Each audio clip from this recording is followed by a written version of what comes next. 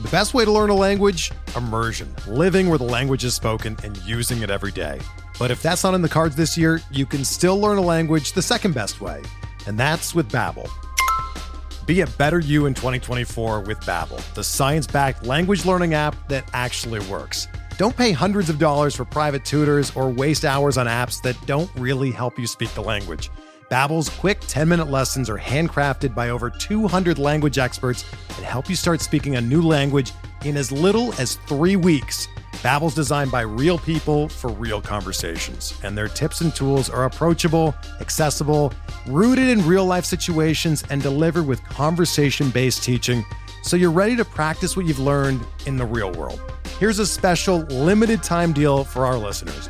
Right now, get up to 60% off your Babbel subscription at babbel.com/Blue Wire. That's 60% off at babbel.com/Blue Wire, spelled BABBEL.com/Blue Wire. Rules and restrictions apply. Before we get started with this episode of Bench with Bubba, I wanted to talk to you guys about the MLB Roto Baller Challenge, hosted by our friends at Fantrax on Fantrax.com. Fantrax is the most customizable free fantasy baseball platform in the industry, and that's why we're hosting over our 2022 Roto Baller Challenge over on Fantrax. If you want the greatest fantasy experiments, sign up for a free Roto Baller Challenge team today by going to rotoballer.com/challenge. All leagues are free to join, and you get to compete against Roto Baller writers and readers for a shot at $500 cash grand prize. All new Fantrax users get entered into a free giveaway to win a signed official MLB Wander Franco jersey. If you want to get entered to win a Wander Franco jersey and you're new to Fantrax, go to fantrax.com/Bubba and sign up for your free Fantrax account today. Once you have your Fantrax account, go to rotoballer.com/challenge to join the challenge league, but go to fantrax.com/Bubba to create your Fantrax account. Be entered to win a Wander Franco autographed jersey. But for now, welcome to Benched with Bubba.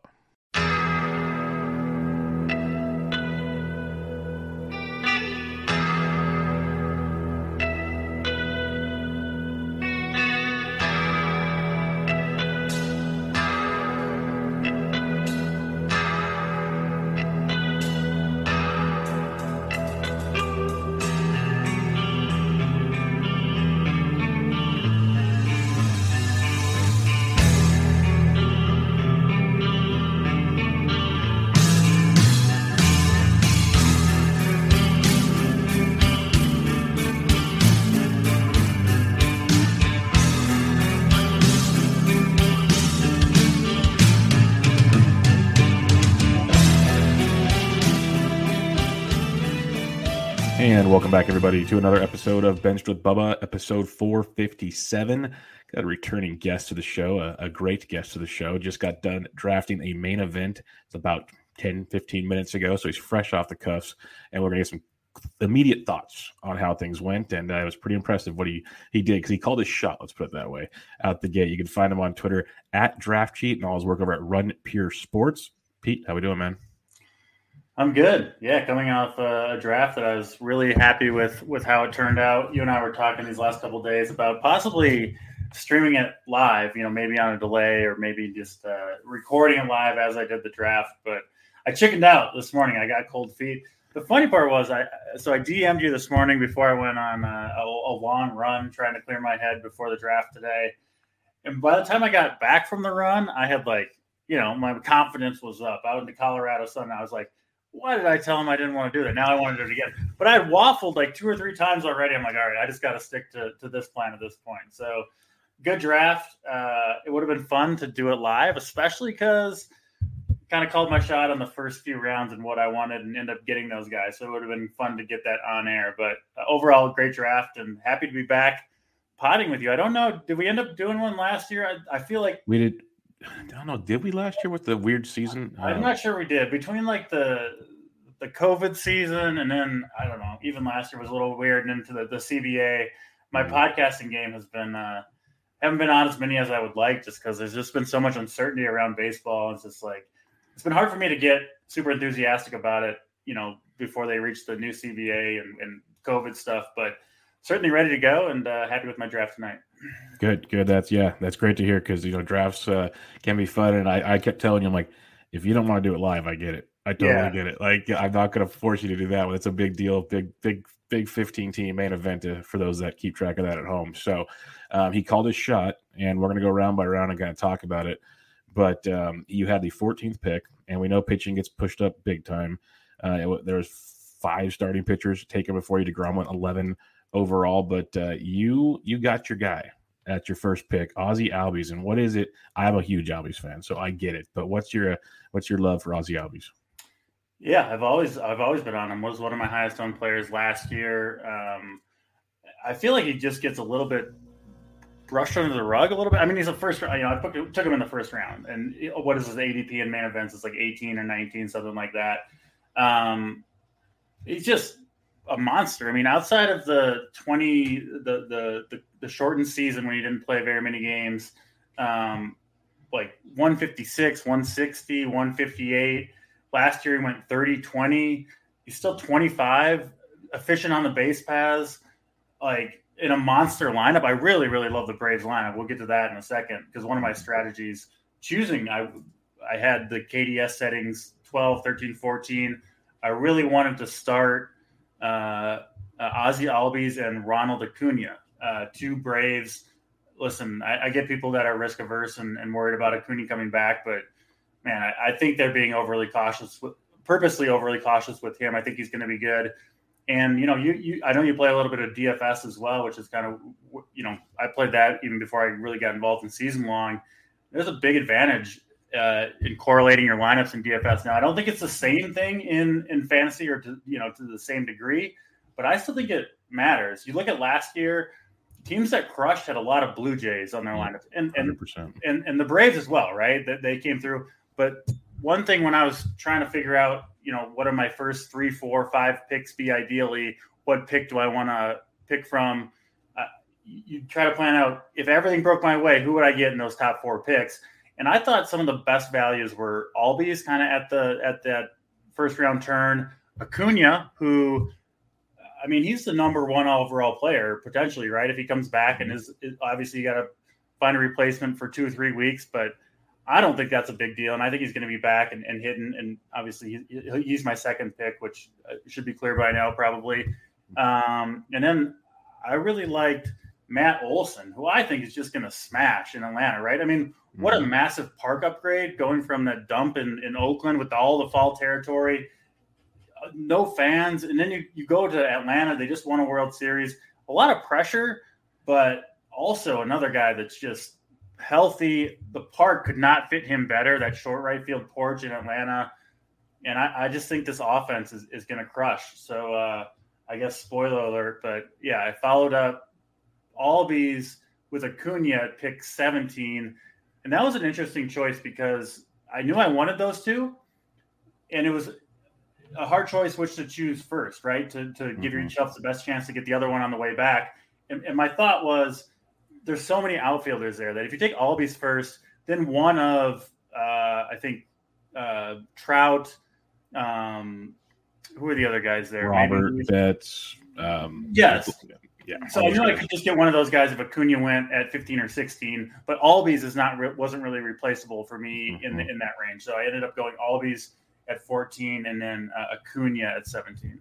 And that's a great point you make there. A couple things like you mentioned. I think it was Casey Chaw was like, team, let's just stack the Jays last year. And if we go back and look at like the Razzball player rater or whatever you want to use, I think there was like 5 or 6 Jays in the top 10 last year. It was crazy. And the Braves could easily do that in that division, in that ballpark. I wrote an article on Olson going to Atlanta, and I was blown away. Like it was obvious, like Oko to Atlanta, but then you just like really look at the changes he made at the dish last year and how it could be potentially like actually doable at first. Like just to the naked eye, I'm like, oh, there's no way he can keep that strikeout rate and all that stuff. But the changes he made actually made sense. I mean, he just drastically reduced his strikeout rate, which was backed by the chase rates out of the zone, everything, right? It just looks like a massive change that he made.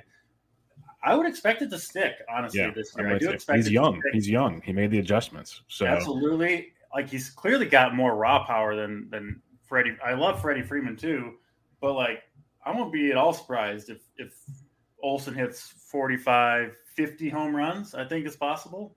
It's very possible. Yeah. So I just love that Braves offense. There'll be a couple more on the way as we go through the draft. and I love what you mentioned with the Albies thing, because one thing I like to talk about, there's so many different ways to draft. Everyone's got their philosophy, but it's like you mentioned, because you look at Albies ADPs around 18, like you said, but if you miss on Albies, who's your next guy? Witt or something like that. That's a big difference from what you're trying to build. He's not going to be there at pick 45 anyway. So yeah, exactly. So what you're trying to build is a big difference. So going with Albies over Acuna makes sense, because there's no problem going to Lubov or Trout or Betts if you. Those guys are so close between those guys. I didn't really have that stronger preference. I did want the correlation with the two, so Acuna was the top option on the board, but there's not that much of a difference between drafting Acuna and Betts. I mean, there could be in the end, but right now, they're pretty similar picks, obviously. Yeah, I like that quite a bit. Yeah, Trout fell to I won't say his name, who took Tucker. He went 3 outfielders right out the gate, so that was pretty impressive. By the way, that guy, we don't need to name him maybe, but I've never seen someone like spam the contact administrator button. We paused the draft like 2 or 3 times in the first 3 rounds because he just was adamant that he got auto drafted Trout. And I pick like 19 or 20. Yeah. And it was just, and the administrator is like, no, we can't. He hit the contact administrator like 5 picks after Trout, after you got auto drafted Trout. It's like, we can't scale back 5 picks in the second round of a main event. But he just wouldn't let it up. So there was a delay with that. And eventually I just typed in chat. I'm like, dude, chill. Your start is Kyle Tucker and Mike Trout. It's going to be all right. Not too bad. No. Before your next pick in round 3, we saw 5 closers jump off the board. Obviously, when we keep going in your picks here, you're not a closer. You're not a pitcher early guy for the most part. Yeah. What's your thoughts on all this closer runs that we've been seeing that just haven't changed? We thought maybe DC's it made sense because there's no fab period, but it has not changed one bit. Sure, there's an overall, so you kind of want to lock in guys that are locked in, but that's still pretty aggressive. 5 guys before your pick in round 3. I certainly understand why they're going as high as they are. I mean, what is there, 10 to 12 closers that you feel both good about their role and their skill to start off the year? So I certainly understand why these guys are pushed up so high. But from my perspective, you limit your team's upside a little bit by taking closers that early, just because there's more likely you have a higher chance of finding a closer in fab or deeper in the draft that is a number 1 or 2 or 3 closer, right? You're pretty unlikely to find a top 3-round hitter off of waivers in the main event. It's just every player with reasonable playing time is on a roster, and all the prospects are drafted. But closers, I mean, their roles change all the time. And every year there's closers that emerge that aren't drafted in a main event that do become a top 5 closer from the point when they get the job till the end of the season. And if you spend so much draft capital on a great closer or even 2 great closers, you sort of cut yourself off a little bit from the highest value fab picks out there. And you can also make the argument, I see people making it, I do get it, where it's like, oh, I don't want to worry about that. Yeah. But if you hit on one of those guys with fab dollars early and someone else spent a 2nd round pick, like I got Ronald Acuna and you have Liam Hendricks, but then later on I'm able to fab a top closer. And yes, I understand the argument that it's maybe unlikely, but it's still more likely than finding a Ronald Acuna on fab from a hitter perspective, right? At least it's 100%. Possible. So that's why, I mean, I don't have a problem with the picks, but I'm happy with my relief core. That'll be you have to be willing to accept that challenge, to try to find those guys on the waiver wire, but it's just, at least it's possible compared to trying to find a hitter of that caliber. Especially in a 15-team league like this, you had your game plan. You have to know, okay, this is where I'm going to have to go attack things on fab if I can execute. Yep. And what you executed, you mentioned you had Matt Olson in round 3, and then you wrapped it around with Bobby Witt Jr. with your 4th round pick, 2nd pick in round 4, and that's your shot you called when you're DMing me. Albies, Acuna, Olson, Witt was the start you wanted, and that's an amazing start. The odds of probably pulling that off in a 15-team league are slim to none, but you did it. So what Witt's been coming up the board. Looks like he's going to start. Potentially could get 3rd base as well. Yeah. It looks like. So what is it with Witt that you like so much? I mean, everything. I think I'll be really, really surprised if he's not in the opening day lineup at third base. They're going to keep Mondesi at shortstop. Nicky Lopez moving over to second base. Whit Merrifield will go to the outfield. And so that's one of the reasons that I like Bobby Witt, is that he's going to get that third base eligibility, assuming if Mondesi went down, Witt would become the starting shortstop. So then he might not get it, but in all likelihood, he's going to get that. So have that third base shortstop eligibility, which is really nice, because then you also get the middle infield corner, right? So you can kind of move him around. So all those reasons, but the biggest thing is it's hard for me not to believe in the talent. Last year in 124 games, he had 33 home runs and 29 steals in, what is that, 3/4 of the season roughly. Raving reviews. The strikeouts have come down. He's been young for his age, and crushing balls this spring, right? You're not concerned about like the raw power. The exit velocity is clearly there for him. You just see those 2 spring home runs that are like, blasted pitcher hangs a slider and like hangs his head and doesn't even look at where it goes because Witt has that much power. So, and we know the Royals are going to run, right? I mean, look at this team. Whit Merrifield led the league last year with 40 stolen bases. We know what Mondesi can do. They're going to run wild on the base paths. Bobby Witt, just to me, it's kind of a gut call, but he strikes me as a guy that if things go his way, he's going to play like 160 games, right? He's not coming out of the lineup and he's going to crush. He's got the power. He's going to run. No question about it. He's going to run. And I just see a potential first round player that you get in the 4th round. So I jumped ADP on him. I would have had to wait. Actually, in this draft, I think potentially he maybe would have fallen to me because a lot of players did. His ADP coming in the main events was right around 70. My next pick was 74, and he's been climbing up, playing with fire. Yeah, and I really, really wanted him. It's also I DM'd you the first 4 picks that I wanted. I'm not going to pull off the plan on the 4th pick when he's sitting there. So I was happy to get him, even though obviously well above ADP with Bobby Witt. Yeah, and it's fine to go get him because, like you said, in reality, when you're picking at the ends, you have to go get your guys. That's just how it works. At pick 74, he may have fallen, but there's a good chance he doesn't. That's just the way it works. Like I'd have arguments to take him over a lot of guys. I'd take him over Francisco Lindor, who you did. Yeah. But there's a lot of guys like that. A couple other picks I wanted to bring up before we get back to your next pick. We saw Chris Bryant back at pick 56, so he's still making that climb. Justin Verlander went at pick 57, so he's moving on up as people see that velocity looking good. But the one I wanted to ask you, actually that'll be after your next pick, so we'll go there. But Verlander bump was pretty impressive to me because that's just been a guy on the move. But your next pick in round 5, we've seen Sal Perez go in round 3, JTR go late round 4. So coming around round 5, you went with Will Smith, the 3rd catcher off the board. Are you usually a catcher first guy? And how do you compare Smith to Salvi and JTR? Yeah, so I sent you my kind of draft sheet where I was targeting players at each round. Guys I was hoping to get, and as we go through this, it's almost all guys that were on the list. Will Smith wasn't on that list. He did fall a few picks. That list was based, on what I thought the value was based on ADP. A couple of pitchers that I would have chosen here weren't available.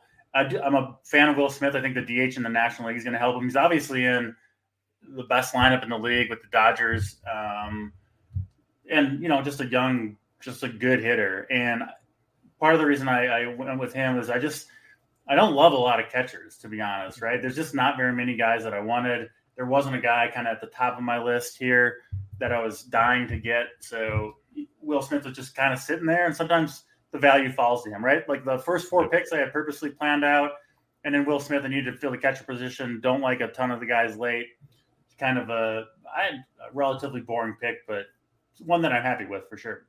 No, that's one philosophy I do quite a bit is I try to get at least one of the top guys. Sometimes I don't double tap. Like in the next couple of rounds, I'll make sure I get kind of 2 of the top 10 or 12 and just be like, okay, my catcher's position is locked in.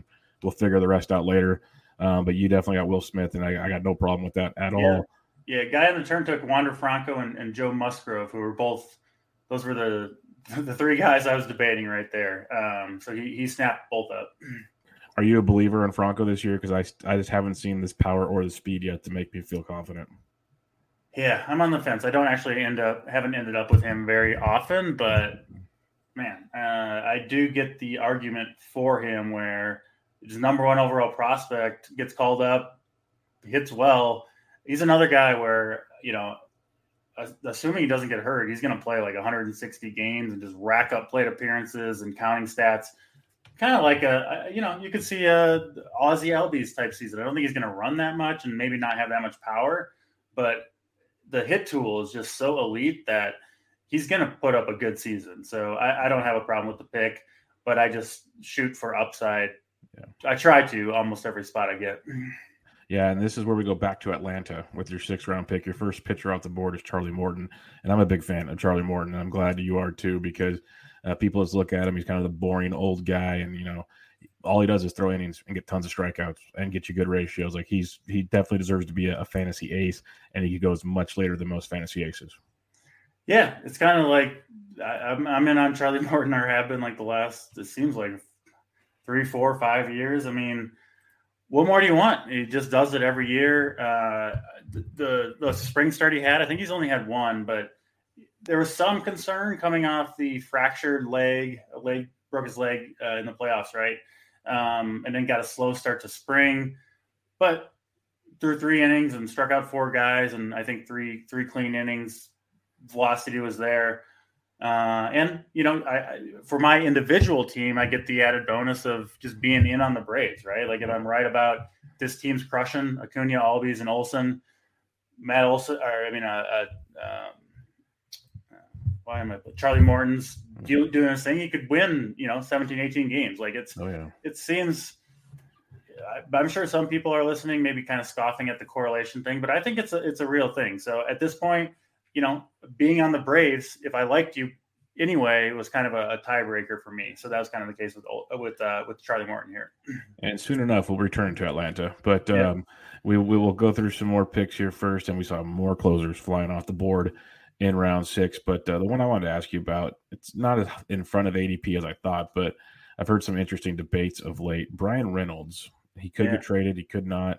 Good batting average, should have some pop, not really any steals. You want to pick 89.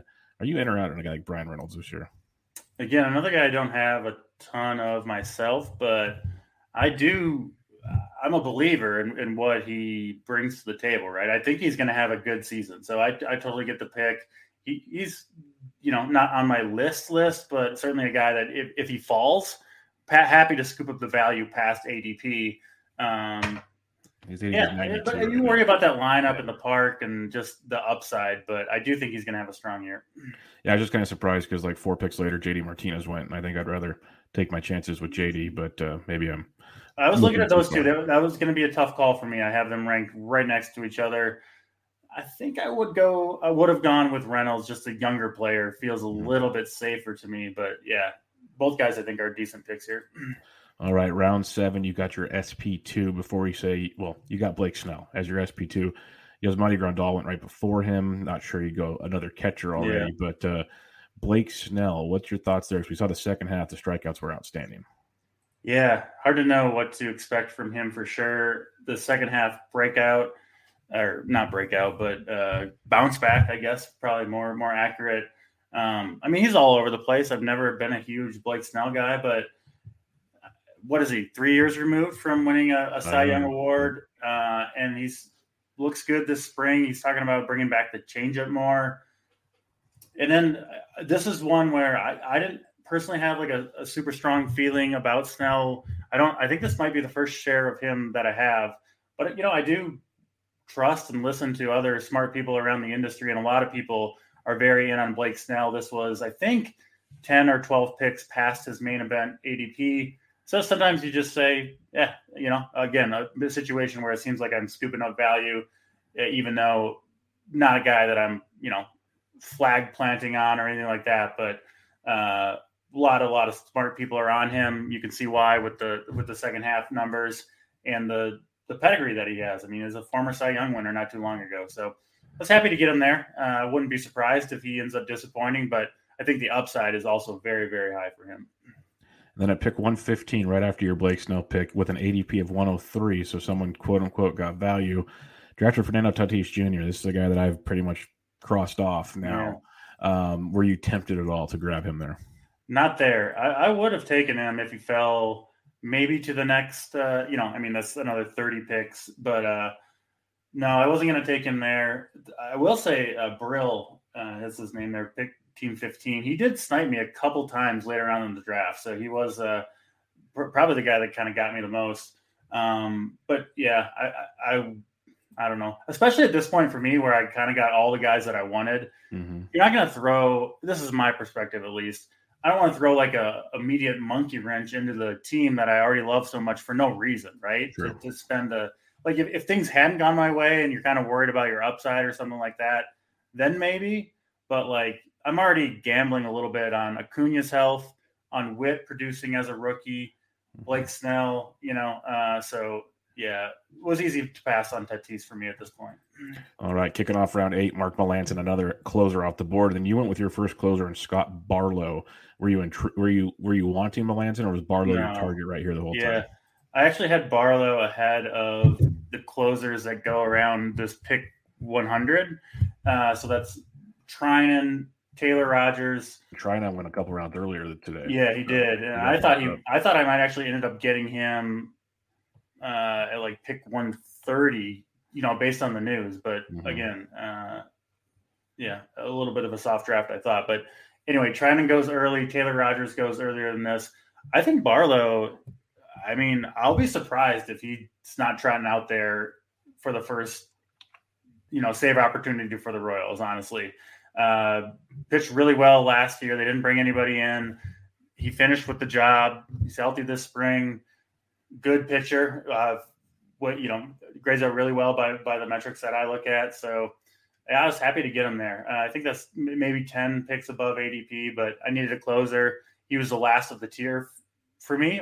He's actually kind of the front of that tier, but the last member of that tier left. So that was a relatively easy pick too. The only thing I was debating there at that near turn was to go with Barlow first or Snell first. I wasn't quite sure, but I was happy to end up getting both. And things just keep falling your way then. That's perfect. Yeah. Rhys Hoskins went later in round 8, and he's a big target of mine if I don't get an early first baseman. So I'm a fan of that pick for sure. Eduardo Rodriguez wrapped up round 8, and we head into round 9, and you see some of the first basemen that usually go around this time in Bell and Cron. We had Franmil Reyes off the board, and we head back to your pick and another Atlanta Brave, and I love Dansby Swanson. What's your thoughts on Dansby Swanson? Because the only thing that you see everywhere now is he's batting low in the lineup. That's going to hurt him. Don't get me started on the lineup. And he went, and Med Rosario went before him, which shocks me. What did he do last year? Like 27 home runs. You don't have to convince me, trust me. And 9 steals, and is in this monster lineup. Plays every day, right? Because he's a fantastic defensive shortstop. He's still young. And I get he's in the, I pay attention. I look at the spring training lineups every day. I get he's hitting 8th or 9th a lot of days. He also let off today, I believe. We've seen it for years with Swanson. He's all over the place in the lineup. I do think that the lineup position stuff, it's important. Of course, it's important what position you hit in the lineup. But where you're hitting at to begin the year, it can just move so quickly. It just one injury and it just completely goes, can switch. If you're producing, you're going to likely move up the lineup. And then also the addition of the NLDH, where there's not hitting 8th in the NL. If I thought a player was going to hit 8th, even a catcher, I wouldn't want to take him, right? You don't want to hit in front of the pitcher. It's different now, right? Especially for a Braves lineup whose worst hitters are Dansby Swanson and Travis d'Arnaud, who's a pretty good hitting catcher. So even if he's down there, it's kind of like the loss of plate appearances from hitting that low in the lineup for a player like him are kind of mitigated because he plays every single day. He's a in a good lineup. So I was happy to get him. Another guy that I did get below their main event ADP. Obviously, happy to add a fourth fourth Braves hitter to the squad. So I was happy with that pick. Yeah, quite the wraparound stack going right now. Yeah, with your squad. So you got that going for you. And then we head to round 10 where it gets real fun now. At 10.2, the second pick in round 10, you grabbed your third starting pitcher off the board in Clayton Kershaw, who we know is banged up. He's looked good this spring. It's like the old theory, can I get 140 innings out of him? I'll be happy. So what are you thinking with Kershaw? Yeah, this is one of my problems, not to go on a rant, but when you're trying to look at ranked players based on projections, listen, if Kershaw was like hurt now, right, and they're saying, he's going to be ready by May, no chance I take him here. But he's going to be in the rotation to start the year, right? And so I'll worry about August and September. Like, a lot's going to happen in a baseball season in the next 4 or 5 months. That give me healthy Kershaw right now, ready to go, can go right in my rotation. And listen, he's not the same pitcher he used to be, but he is damn effective still when he's in the rotation, when he's healthy. He's going to be to start the year, and you can expect good stuff out of him, right? Like, he's going to be good to start the year. He's going to be a guy you're happy to have in your lineup, most likely. Do I expect him to throw even 150 innings? No. I think there's a decent chance I'll drop him at some point in the year if he goes down. But I'm happy to have him to start the year, and who knows how long he can last. Just seems like a safe pick with some upside if health somehow just really breaks his way. You never know. Yeah, he was a big part of some of my teams last year, and I ended up dropping him too, and that's fine. But he gets the job done until you get there. And pitching you can always find on the waiver wire more often than not as the season goes on. Yep. Later this round, Andrew Kittredge went at pick 143. He had an ADP of 175. So the Pete Fairbanks news is creating some rise in that ADP. Yeah. Max Muncy was pick 150, which is an interesting pick because you're either all in or all out on that injury with Max Muncy. But we come back to round 11 now, and this is where the fun begins. Pick 164. This gentleman had an ADP entering tonight of 242. So you jumped him about 80 spots, and I'm not disagreeing with the jump with what we've seen recently, but you went with Julio Rodriguez as your second outfielder. Yeah. He was a big target for me. Man, if you just look at what he produced in the minor leagues. Did you see the home run he hit on Wednesday? Yeah, he is. I tweeted the other day. I've been tweeting about Julio Rodriguez actually for a month now that I think he's going to start up on the team. I've been drafting him everywhere. He's been obviously climbing up draft boards. Now I think he's obviously a big favorite right now. I think to break camp with the Mariners from everything we know. Massive numbers at every level that he's gone to, number 1 or number 2 prospect next to Witt, depending on where you look. Mariners are going to want to win. This guy is just electric, right? Massive power, speed. I think he's going to be their opening day center fielder. And another guy where, I mean, call me crazy if you want, but I think the upside for him is 30-30, right? Yep. Clear. Well, you're going for the overall. So this is an overall pick. Like, this is totally 100% an overall pick. Yeah. This is a $2,400 outfielder in DFS going, okay, we're trying to break the bank here. I 100% understand what you're doing here. But I think he's going to be a 5K outfielder. Well, he will be eventually, yeah. But this is the guy that, I don't even know if DK pricing's out yet. It's got to be. But I guarantee you he's like too cheap on day one. But by like week 2, when they figure their stuff out, he'll be like 5K. Yeah, I mean, I think he's going to crush.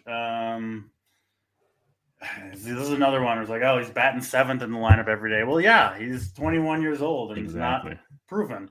I mean, how long is he going to bat in 7th if he's? I mean, he was the best hitter at both AA and AAA when he got moved up. He's got speed.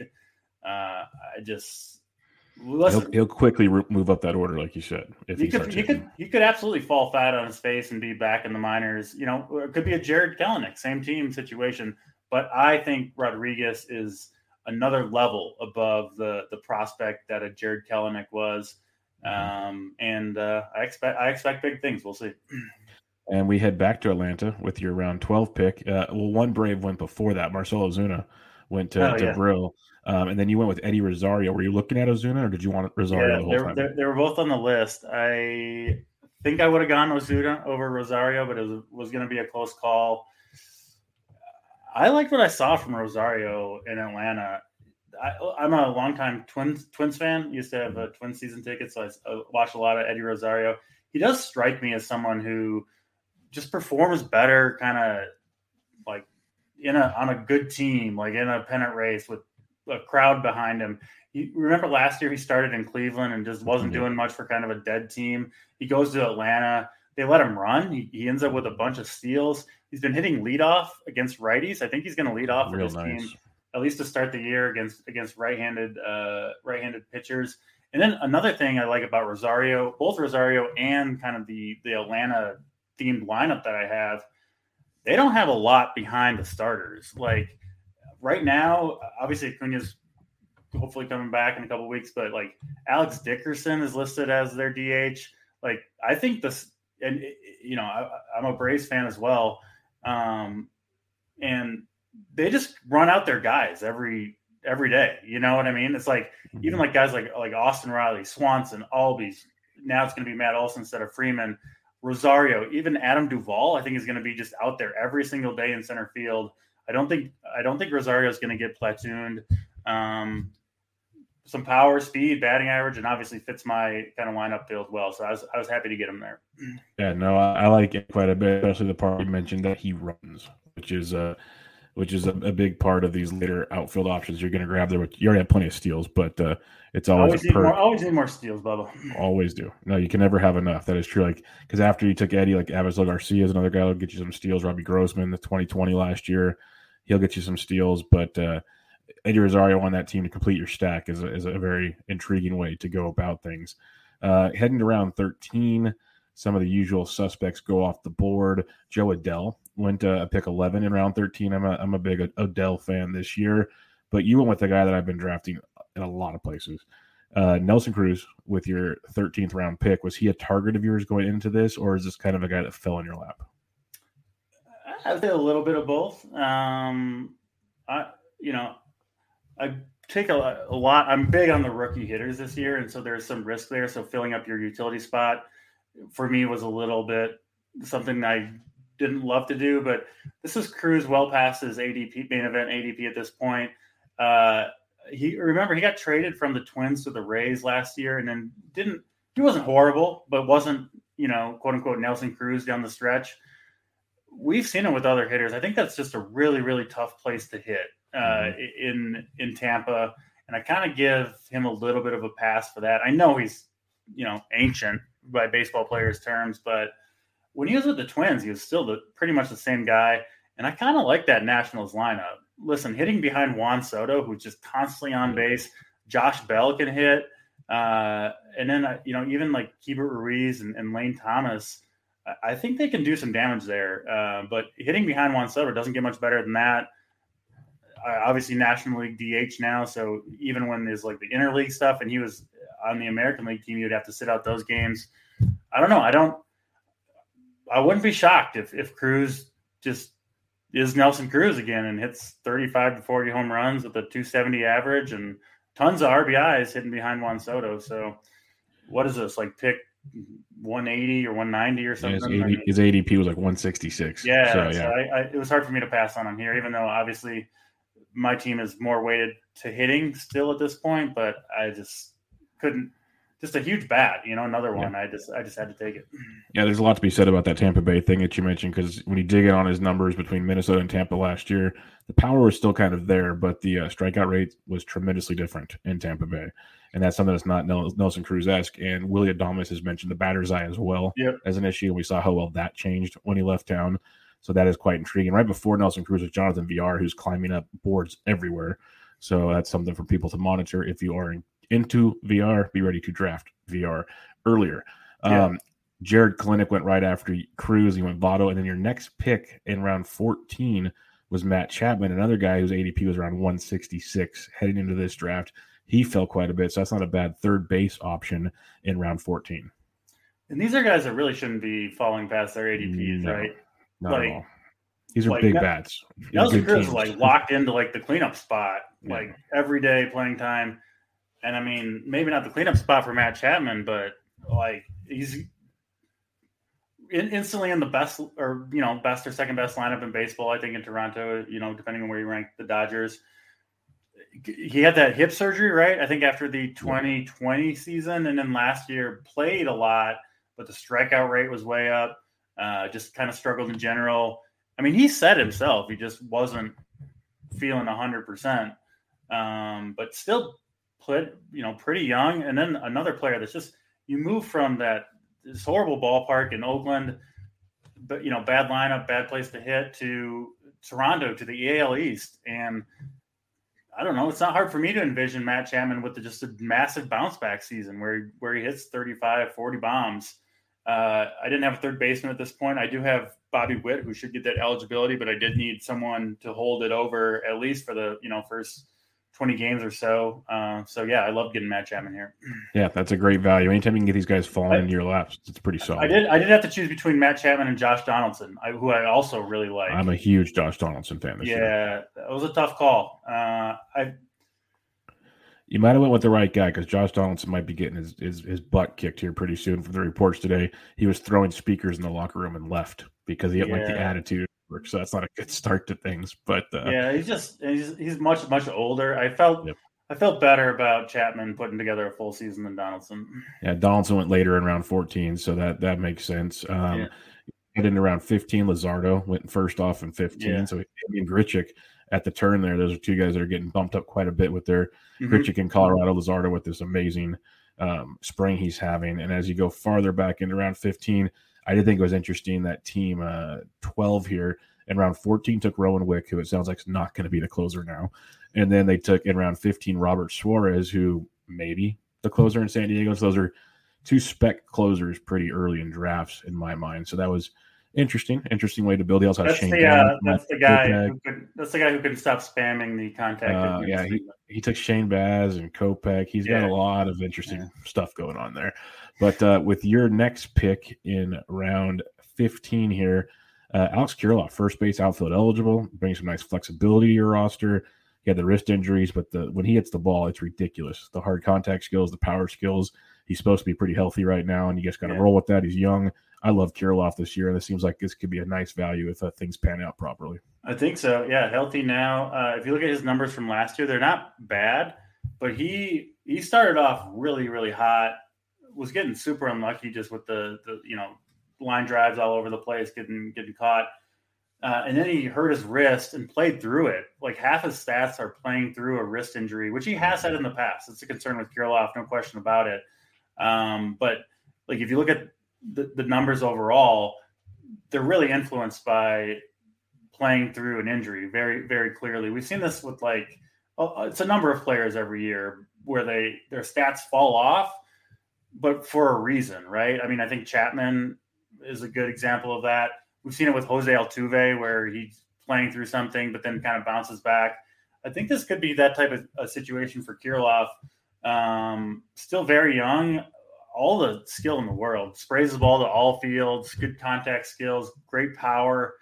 And I did need another kind of everyday outfielder at this point because, listen, we're still not 100% sure on Julio Rodriguez, and I can't ever drop him, right? If you draft Julio Rodriguez, you're never dropping him now. Can't drop him. We still don't know for sure when Ronald Acuna will be back. So I did have to, I knew I had to probably take 7 outfield eligible players on my final roster. Kirilloff's going to be in that lineup every day to start the year. And you can also play first base. That first base outfield is a unique eligibility that not many players have. So yeah, I was happy to get him here. And with your round 17 pick, another guy that dropped almost 30 picks in ADP, Alex Cobb, I think makes a really solid SP4 for you going to San Francisco now. We saw the improvements in Anaheim last year, and we saw what that team can do with a guy with a split finger fastball. So it's got to be a lot to like with Cobb going into that ballpark on that rotation. I mean, listen, if you can pitch well for the Angels, you can be an ace on the Giants, right? Definitely. There's not much more to say beyond that. I mean, you looked good last year, and if the Giants want you, then I want you on my fantasy roster as a pitcher. So.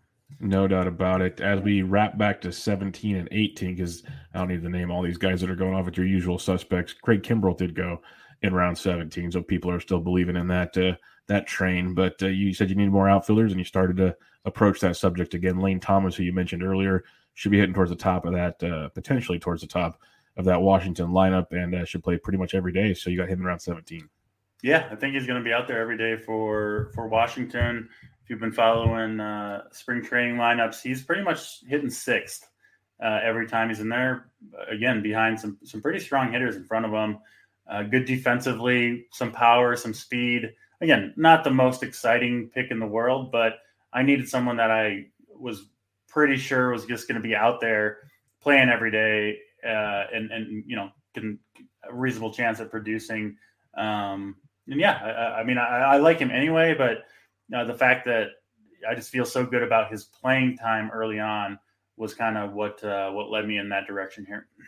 Then you wrapped it around with another youngster, another outfielder, but a guy we expect to start the year with the Tigers, but still, like you said with Julio, we shall see. But Riley Green, another just stud prospect, you went and grabbed him in round 18, and this could, like, you could have one really, really fun team if all things pan out properly. Yeah. I mean, that's the goal. I mean, another high-end prospect with power, with speed.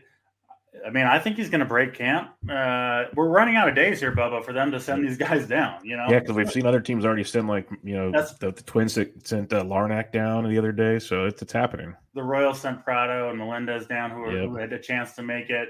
So it's like the guys that are left at this point. I mean, it's the next day or two, and I think it seems like the Tigers are going to keep them up. I mean, I bet you saw the quotes from the Tigers general manager. It's like, we want these guys to make the roster, which I saw.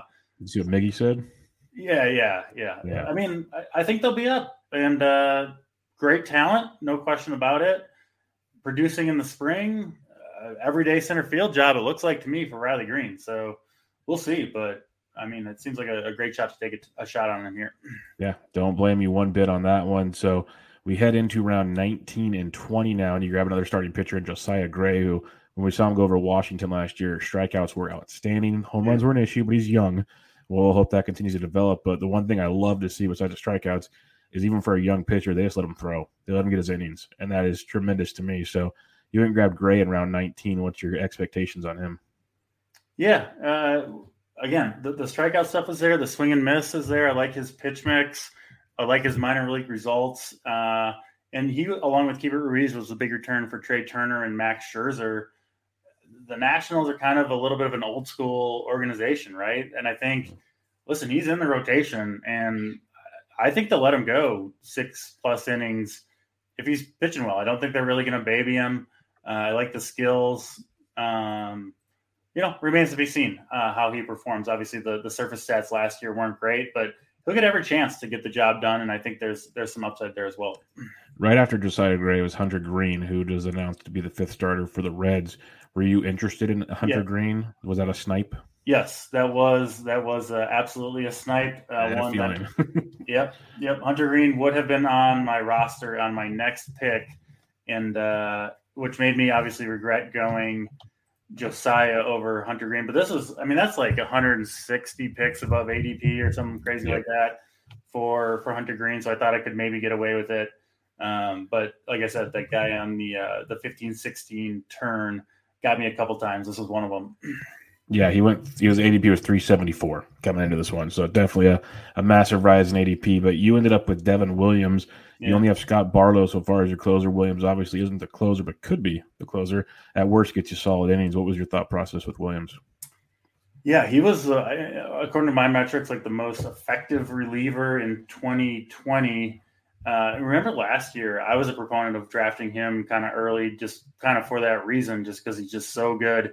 But he was kind of hurt coming into the start of the year last year, and he got up to a slow start. But if you look at his numbers down the last 3-4 months, he was just an absolute monster. I think if I had to pick one reliever to get 3 outs, he would probably be the guy. And I mean, he's a Josh Hader injury or trade away from being an elite closer. From being a second round pick. I mean, if he had the job, which you will, if something happens to Hader, he would be a second round pick, at worst a third round pick, with all his skills, great team to pitch for. And I don't like him as much in 12-team leagues because the waiver wire, there's more pitchers to choose from. But in a 15-teamer, I have no problem running Devin Williams out there for a week if I can't find a starter that I'm comfortable with. He's going to get I don't have the stats in front of me, but I'm sure he had like 6 wins and 8 saves or something, just because he's going to pitch in all high leverage situations. Anytime Hader needs a break, he'll be the guy in for the save. He's going to be super effective, keep those ratios intact. So again, I would have taken Hunter Green here, but Devin Williams is just a glue guy to have, especially for me who went kind of a lot of early, hitting heavy, to be able to just plug him in there while I try to figure out maybe the back end of my staff. And it's a great point in a 15-team league because he can get you the ratios, the strikeouts, and sneak out some wins, possibly in saves, which is great because the player pool is so much deeper there. You won't always have 5 starters you want to roll out there or something. Yeah. So that is a good usage. If they have a good 7-game week coming up, he can fit that mold. Right after Williams, though, David Bednar closing for Pittsburgh, at least part-time. You got Sulcer and Steckenrider, not really, but you saw back-to-back closers go off the board. Were they on the radar for you, or is it always Williams over those guys? It's Williams over those guys for me. I think many fantasy drafters would disagree. People like the saves. Man, I don't know if I want half of the role in Pittsburgh.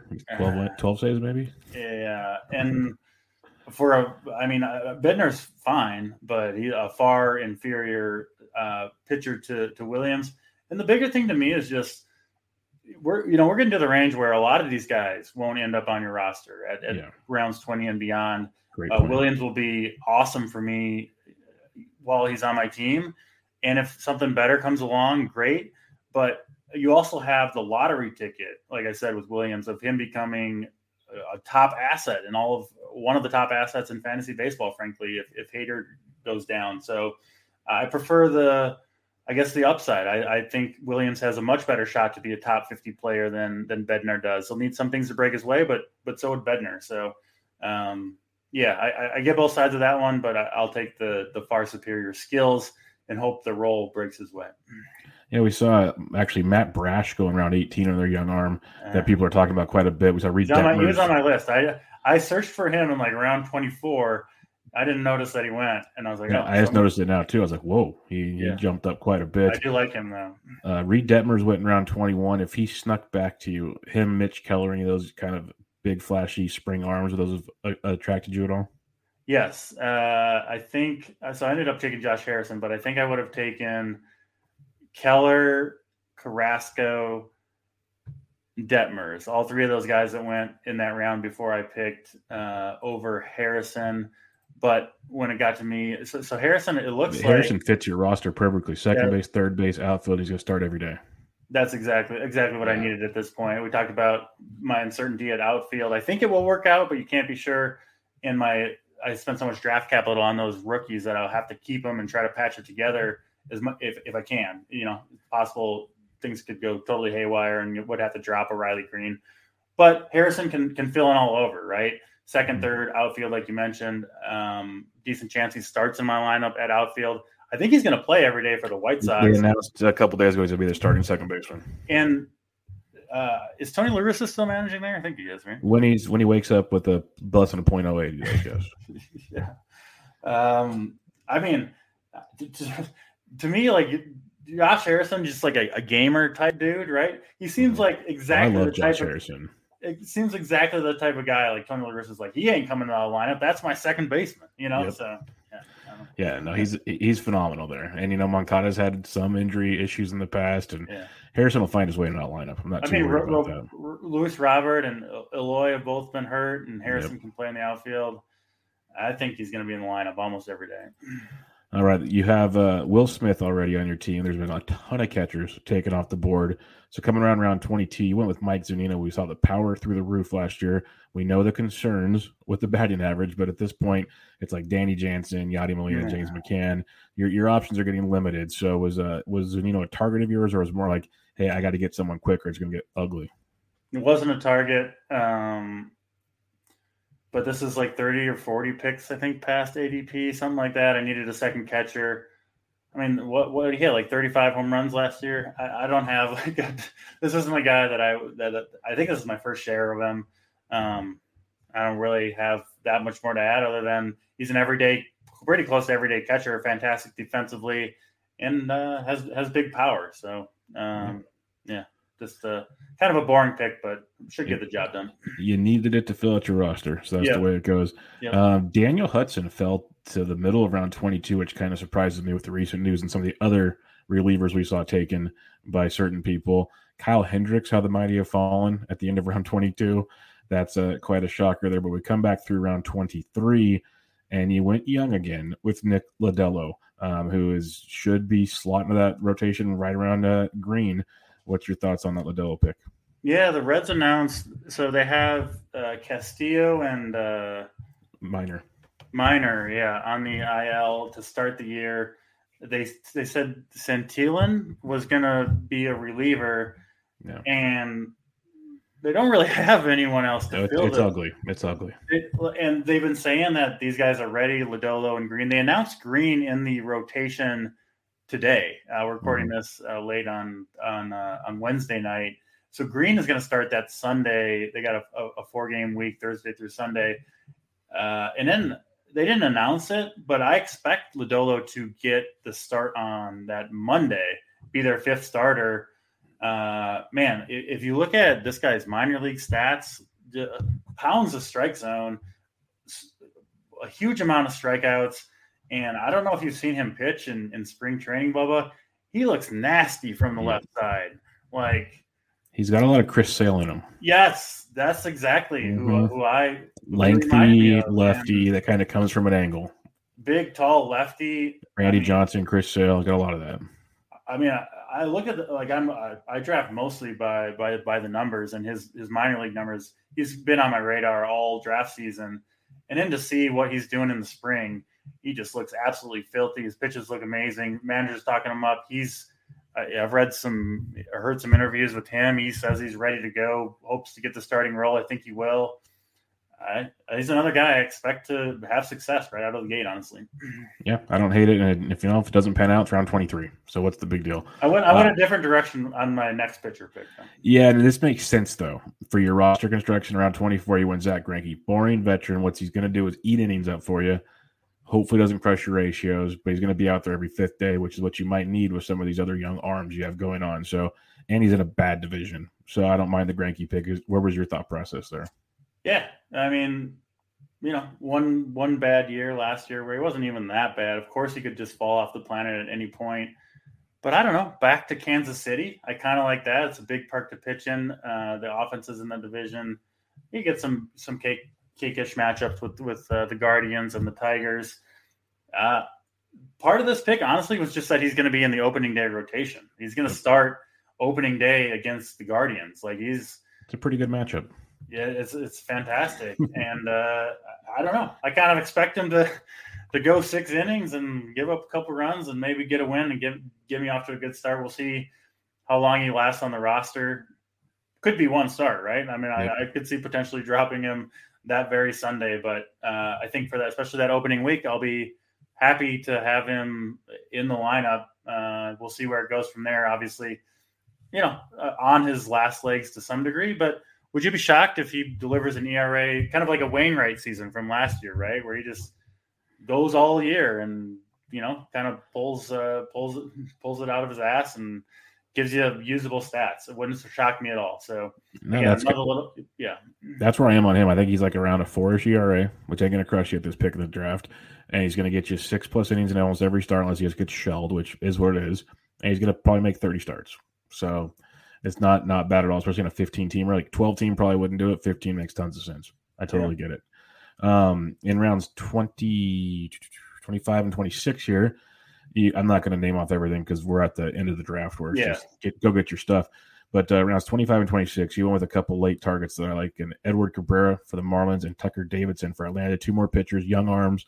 They might not be there to start the year. They might not be there the whole year, but they're going to have their chances, and they might start the year with them. Who knows? But what's your thoughts on Cabrera and Davidson?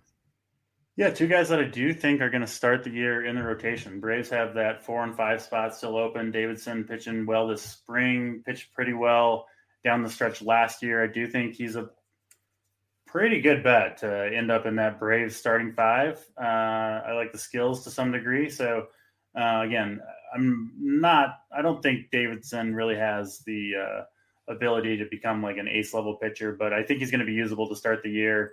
And I think I'll be happy to have him. Cabrera, I think, does have some real potential upside. Added a new sinker this year. If you look at his pitch mix from last year, I mean, he's throwing, 97, 98 with a good breaking ball, has had just an electric arm. He honestly reminds me a lot of Sandy Alcantara, where pump and gas, needs to kind of figure it out. The strikeouts have kind of maybe lagged behind the actual stuff, but again, Sixto Sanchez down to start the year. I think they're going to need Cabrera. He looked good in his spring outing, his latest spring outing. So again, another guy that could easily end up being dropped, but I do think is worth a flyer early on. Yeah, I'm with you on Cabrera especially. I think there's a lot to like there before he got called up last year. Big time prospect, destroying the minor leagues, just destroying it.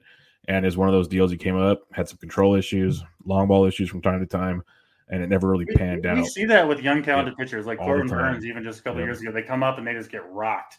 All those Royals pitchers, even Logan Gilbert's first few starts weren't great. Yeah. And then you can turn it around quickly as a pitcher, though. Yep, you get the right tutelage and stay close to Sandy, and he might be okay. Yeah, exactly. Around 27 and 28, a couple youngsters here to Stephen Kwan of Cleveland and MJ Melendez of Kansas City. Kwan actually might start with the club this year. I think so. There's some hype there. Melendez, like you said, got sent down, but they sent him down and they're working him at third base in the outfield, which tells you they want him up as soon as possible. They just can't move Salvi out of the way. Yeah, so Stephen Kwan, my first share of him, but it looks like he's going to win a starting role for the Guardians. Some speed, really good contact skills. Apparently, he reworked his swing. I think I might have just found that out tonight, to be honest. But it's just another outfielder that I think is going to be in the starting lineup opening day. A young guy. We'll see. I don't really have that much more to add on Stephen Kwan. MJ Melendez, though, he is, I think, my highest owned player throughout draft season. So I was obviously hoping he would break camp with the club. He earned the right to do so, crushing it in spring for the Royals. This guy led all of minor league baseball in home runs last year, 41 home runs. He played in the same league as Wander Franco, who was like the third best hitter in AAA. But first was MJ Melendez. Had a big swing change, I guess, because we didn't have the 2020 data. So the 2019 numbers for him weren't great and wasn't really a top prospect, but just absolutely crushed at both minor league stops, AA and AAA in 2021. He had hit some massive or at least one massive home run this spring. And, like you said, he can play backup catcher to Salvador Perez, can DH. This team does get a little thin at the back end of the lineup. First base also is a big question mark for this team with Carlos Santana seemingly on his way out or on his last legs. Like you mentioned, they're working him at third base, at outfield, where they're also a little weak. And then obviously can spell.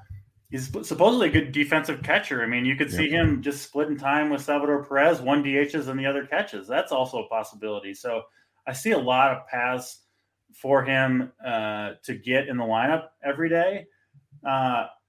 Listen, I'm not a guy that's normally going to stash a catcher, especially on my bench, but I've just been so high on this guy all year long that, listen, I've had to cut him, right? If the injury bug strikes me early and he doesn't get a call early and I have to cut him, is what it is. But I think he is a very, very high upside lottery ticket. Yeah, I don't blame you at all. The talent level is ridiculous with him. So as long as they're trying to find playing time for him, I'd be intrigued as well. Yeah. Right after Melendez pick, Emilio Pagan went for the listeners out there. He may be the actual closer in San Diego. So keep that in mind. If so, I made a mistake on that one then. Yeah, just because the latest mining the news, believe what you want to believe in that. They said Pagan and Suarez are the two favorites right now, but we'll see. There's a lot to be done still. Could be like six guys, right? So, exactly. There's a bunch back there, but that could be an interesting pick that could pan out pretty well at some point in time. Back to round 29 now. Before we get to your pick, I did want to mention C.J. Abrams went in the middle of round 29, and it looks like he may get a spot on the roster for the Padres. Was he interested? Were you interested in him at this round, or is he just kind of a no big deal for you? I'll be honest. I don't know that much about C.J. Abrams, so enlighten me, Bubba. Should I have been interested? Well, he's just another big prospect. The way you like your young guys, I figured you might be interested in him. But they there's an empty 40-man spot right now, and they sent other people down, and they're playing Abrams. They started him in center field today because it's only Grisham there. They're moving him all around. He was a shortstop. He can play everywhere. So I'll be looking him up tomorrow, and if I'm any more drafts, he could join my my rookie crew here. The fact he's around 29 intrigued me a little bit there. But you went with a couple veterans to round things out, which works with your young roster. Robinson Cano should hit in the middle of the Mets lineup, DHing second base, and you went Miles Mikolas for those innings in St. Louis. So what'd you go with those last two guys? I just want to see what Robinson Cano has. I mean, the last time we saw him with the Mets, he was good. Was it injury or suspension? I can't remember what. PED suspension. Yeah, took him out. I mean, for the year. But he was hitting, and then last year, last year was the PED, right? So we'll see. I think decent chance that he just maybe doesn't have anything left in his old age, but just a guy that they've got a DH in the National League now. It's an improved lineup. And the last that we saw him, he was hitting. I'll also say, this kind of goes with the Nelson Cruz. No PED testing during the lockout. So maybe these guys come out of the gate hot. They're going to be healthy. Yeah, we'll see. What about Mikolas? Yeah, just a guy. I mean, an innings guy that I think I can plug in there. We'll see how long he lasts or if he's effective. Not a super exciting pick, but just someone that could potentially be useful in those first couple of weeks of the season. All right, so looking back at the squad, we know you went hitting heavy early. You got some nice ace pitchers as well. A lot of youth to the squad. Saves is probably your biggest thing you're going to be approaching this year. What are your overall thoughts on the strengths and weaknesses of this team? Yeah, honestly, for what I was planning to do, it really couldn't have gone much better. I got almost all the guys that I was kind of targeting at each round. Saves, I think, are going to be a thing that I'm going to have to resolve. I'm going to have to find another closer at some point, no question about it. On the waiver wire, I feel, especially in this league, pretty good about my ability to do so. And then, listen, if I'm just wrong about the rookies this year, it's possible that these rookies will do. We've seen it last year. They all kind of really struggled.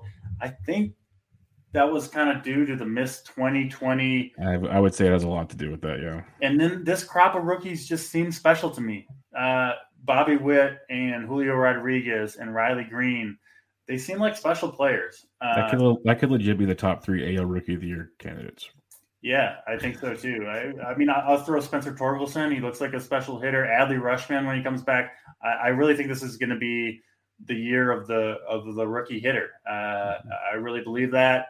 Obviously, my draft reflects that. So, but risky. And then my pitching staff obviously has a ton of risk overall as well. Charlie Morton is 39. Clayton Kershaw, who knows what we're going to get out of him? Blake Snell, we know he can just implode and kind of just lose the confidence or whatever it is, and just not perform. So, Alex Cobb, Josiah Gray, like there's a lot of risk in the pitching staff. It's guys I believe in, but certainly you can see where it would go awry. And then, the strengths, it's like easy to see the strengths. When you look at the upside of these guys, Acuna and Witt and Albies and Metal, I mean, it's up and down the roster, right? Julio Rodriguez and Riley Green.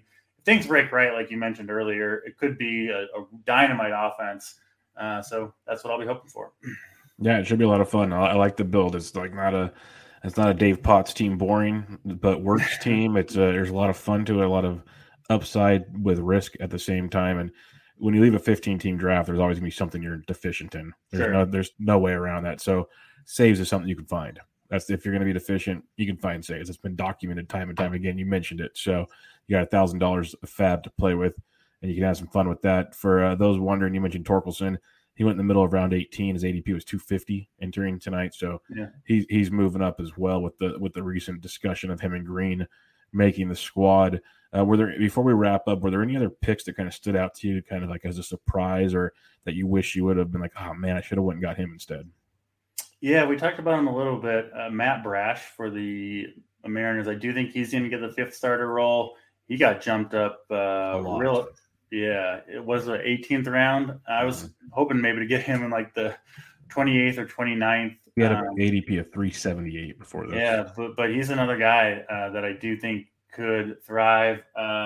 Another guy got sniped on by that same guy in the 15th seed was Aaron Ashby, who I think is going to start in the bullpen most likely, just as kind of the sixth man. But he's stretched out, dominating in spring. The upside for him looks enormous to me as well. So he was one that I was kind of a little bit bummed about missing out on. And then the other thing I'll ask you, because I know you had your hitters early approach. Are you always hitters early, or do you sometimes go pitchers? You always okay. That's pretty much always. Yeah, I just feel more confident in my ability to find a good pitcher or good pitchers on Fab than I do to find an everyday stud hitter, right, that you get in those first few rounds. So just kind of a personal preference thing. Obviously, everyone has their own way, but that's where I find the most of my success. No, I like it. It's different because everyone talks about how the pitching is pushed up in the main events. I love the pushing getting pushed up, and then all the hitters just fall right into my lap. Yeah, there's 5 starting pitchers taken in the first round. Like it helps you out tremendously. So that's a good way to go about it. But unless you have any final thoughts on the draft, I think we'll wrap it up there. No, yeah, thanks for having me on. I'm a loyal listener of Bench with Bubba, and might have been 2 or 3 years since I've been on, so we'll have to do too long. It was too long. I know we talk about it, and everything, things come up, pandemics, lockouts, all kinds of fun stuff. Hopefully, no more pandemics. Yeah, well, or lockouts. I won't get into that. We do away with those two. Yeah, I won't get into it on this show. But there ain't going to be no more pandemics. Let's put it that way. But we'll wrap it up there. Everybody, make sure you follow him if you don't already for some weird reason. He's on Twitter at DraftCheat. Works over there at Run Pure Sports. A lot of good content. The boys are pumping out over there all the time. And if you ever want to have a party, just watch what they do. They know how to party. But Pete, thanks for joining me, man. I appreciate it. Yeah, thanks for having me. All right, everybody. Bench with Bubba, episode 457 in the books. Catch you guys next time.